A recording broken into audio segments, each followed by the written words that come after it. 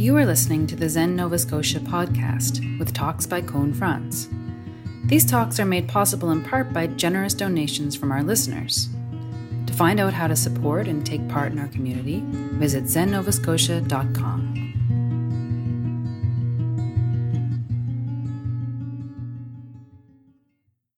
Off and on this year, we've been talking about this text called Buddha Nature. I think we've talked about it 4 times so far. And I go back to it because it keeps being interesting to me. It surprises me. So today I went back and I thought, oh, maybe there's something there. And what I found was a story. It's a good story. So tonight I'm going to tell you this story, and I don't know how much I have to add to it, but maybe it doesn't need very much from me. The 5th ancestor, the Chan master Daman, was from Huangmei in Qizhou. The 5th ancestor would be the 5th descendant of Bodhidharma. So Bodhidharma gets to be number 1 in the Zen line. And then we have Huiko and and then we get to this. And then the 6th ancestor is a big deal. And then it goes on and on. So this is a story about starting with the 5th. He was born without a father, gained the way as a child, saying he had some dharmic instinct as a child, and then was a practitioner who grew pines. He was growing pines on Xishan in Qizhou when he first encountered the 4th ancestor on a visit there. The 4th ancestor addressed the practitioner, who was now an old man, and said, I want to transmit the Dharma to you, but your years are already full. If you wait till you come again, I will delay it for you. And the man agreed. Thereafter, he was born by a woman of the Zhou family. He died. And he was born again. He was thrown into a dirty waterway, but was protected from harm by a spirit for 7 days. He was then taken in and raised. As a boy of 7, he met the 4th ancestor, the Chan master Dai Yi, on the road in Huangmei. The ancestor saw that, although a child, the master's build was remarkably fine, different from that of an ordinary child. Seeing this, the ancestor asked, "What's your name?" The master answered, "I have a name, but it's not an ordinary name." The ancestor said, "What is this name?" The master answered, "It's the Buddha nature." The ancestor replied, "You have no Buddha nature." And the master replied, "It's because the Buddha nature is empty that you say I have none." The ancestor, recognizing that he was a vessel of the Dharma, made him his attendant. And later he transmitted the treasury of the eye of the true Dharma. This is a very good story. So this guy, he's a practitioner of Zen, but he's without a teacher. He's one of these people who he just gets it. He soaks it up. And he works in the mountains.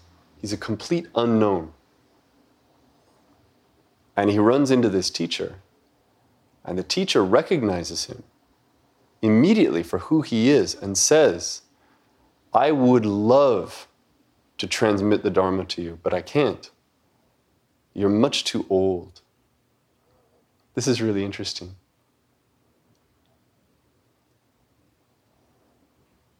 There's a responsibility in transmitting the Dharma, right? It has to be able to go somewhere. So if he transmits to this person, it might stop. He says, "But tell you what,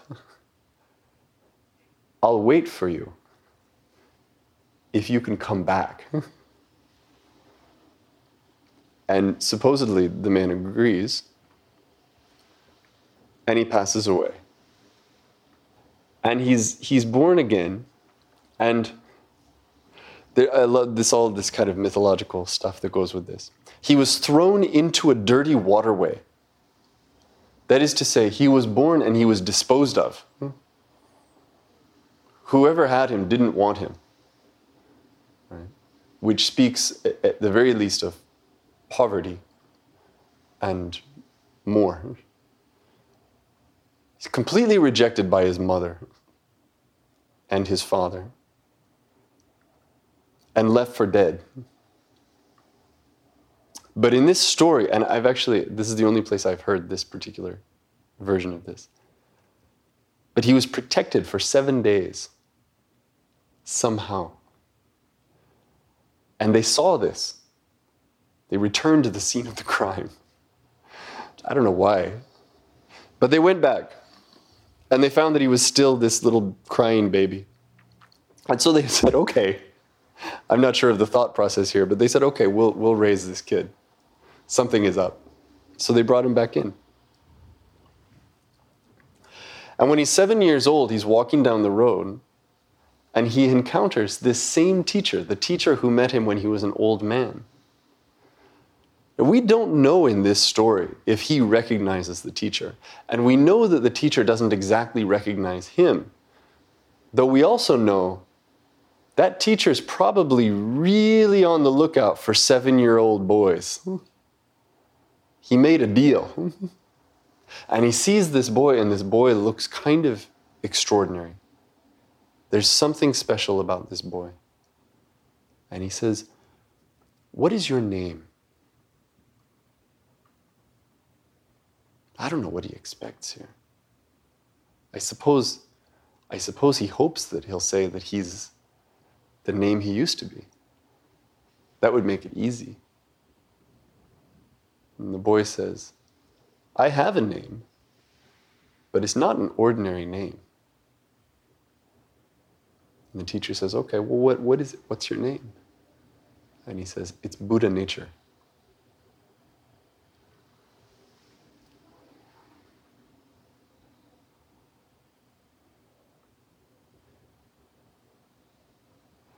I think I've said this before in a number of ways, but that's a really honest answer.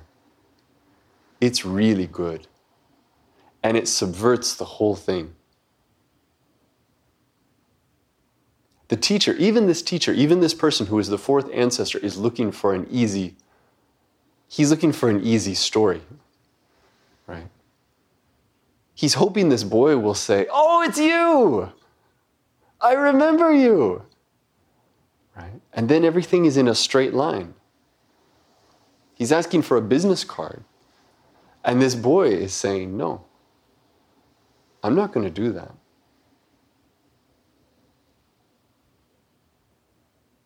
I am something, but I'm not what you're asking me to be. So what is your name? It's Buddha nature.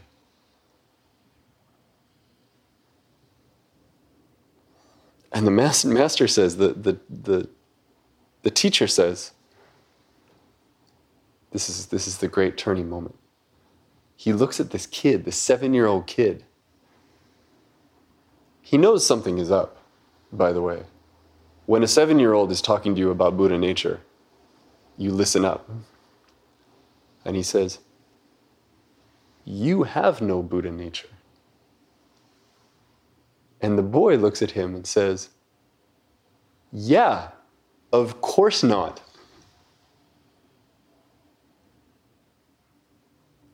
To say that I have Buddha nature is like saying that water has water. It's the wrong verb. I am it. It is everything. So you're not going to get me to defend this point. I said, "No, I have it." If he had said, "Yes, I do. No, I do have Buddha nature," the teacher would have kept walking. He was a precocious kid. But instead, the boy says, Yeah, I know. He says, it's because Buddha nature is empty that you say I don't have any. And the teacher recognizes, not necessarily that this is the same man he knew, but he recognizes that this boy is someone he should pay attention to. And so he brings this boy in and makes him his attendant. And he becomes a student of the teacher. And eventually, he becomes the fifth ancestor, Dongshan, whose student, Huineng, becomes really the defining person of the whole tradition. It all comes down to this exchange. This is where they meet, not just where they meet in the sense of meeting at the party and shaking hands, but where they meet. They see each other, and what they see is that they're the same.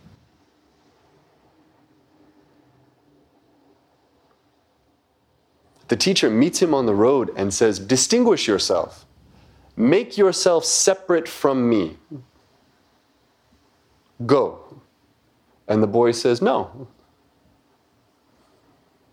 I won't. He does the thing that is the most counterintuitive thing you can do. He says, I will not define myself. I will not separate myself. I will not give you a story.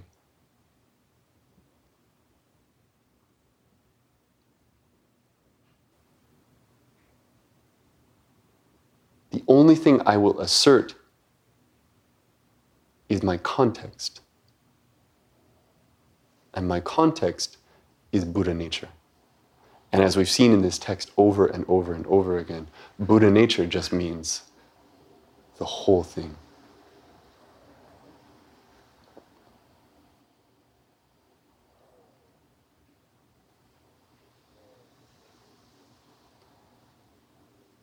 I love this story in part because it's very sweet.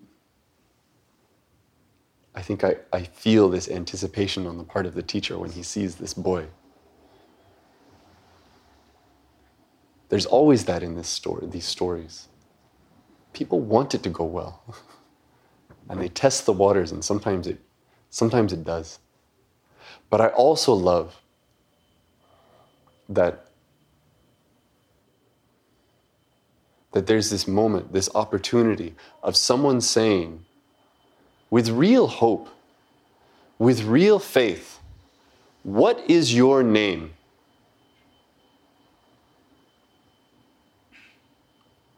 We're asked it all the time. In 1,000 different ways, we are asked to define ourselves. We are asked to say, I'm this. Right? And 999 times out of 1,000, we do it in the way that makes the other person most comfortable. It's exactly like when people say, how are you doing? And everyone says, oh, not bad. Right. I was told when I moved to Nova Scotia, you have to say not bad. I've listened to this, pretty true. It has nothing to do with how you feel. How are you? Not bad. Right. Then everybody feels good. The exchange happened. Right? We traded business cards.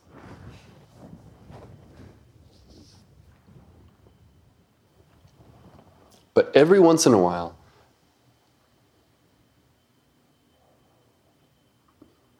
someone can surprise you. And when they do, things open up. It's hard to be the one who does it.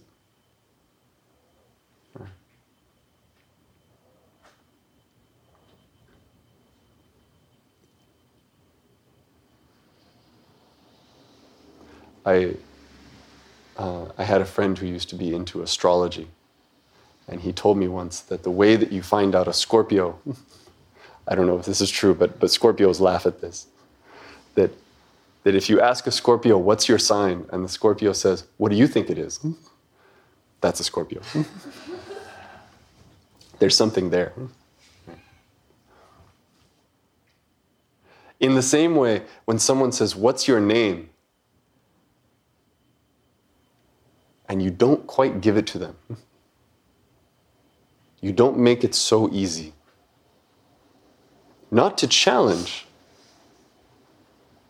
but because in that moment you decide to be more honest than simply saying, oh, my name is Koun. Mm-hmm.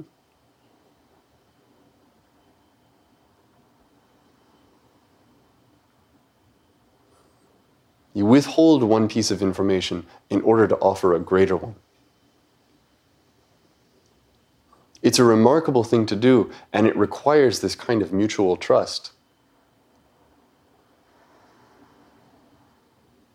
You won't do that with just anybody. But sometimes you recognize someone, or someone recognizes you. You feel that. I hope you feel that.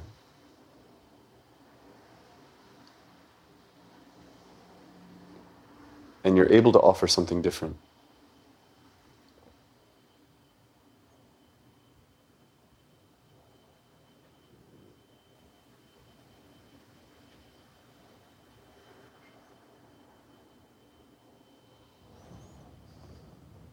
I've had different names in my life. And so this resonates with me particularly because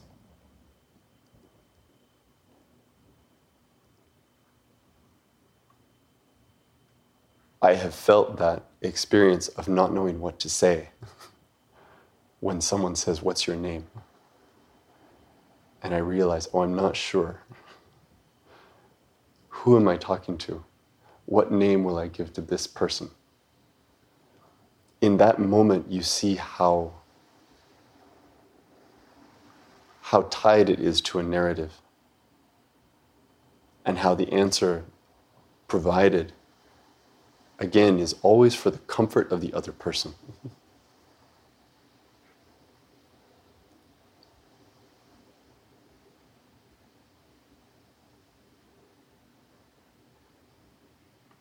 So you can ask yourself when you go home tonight, ask yourself tomorrow morning when you get up and you brush your teeth and you look in the mirror, really look at yourself and ask yourself,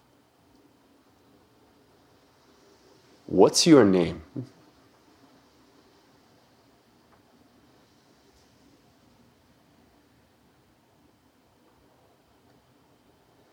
Giving your name offers no comfort. Not then. So there's something else.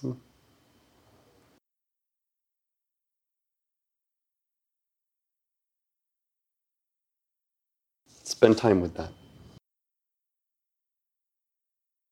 I'll stop there today.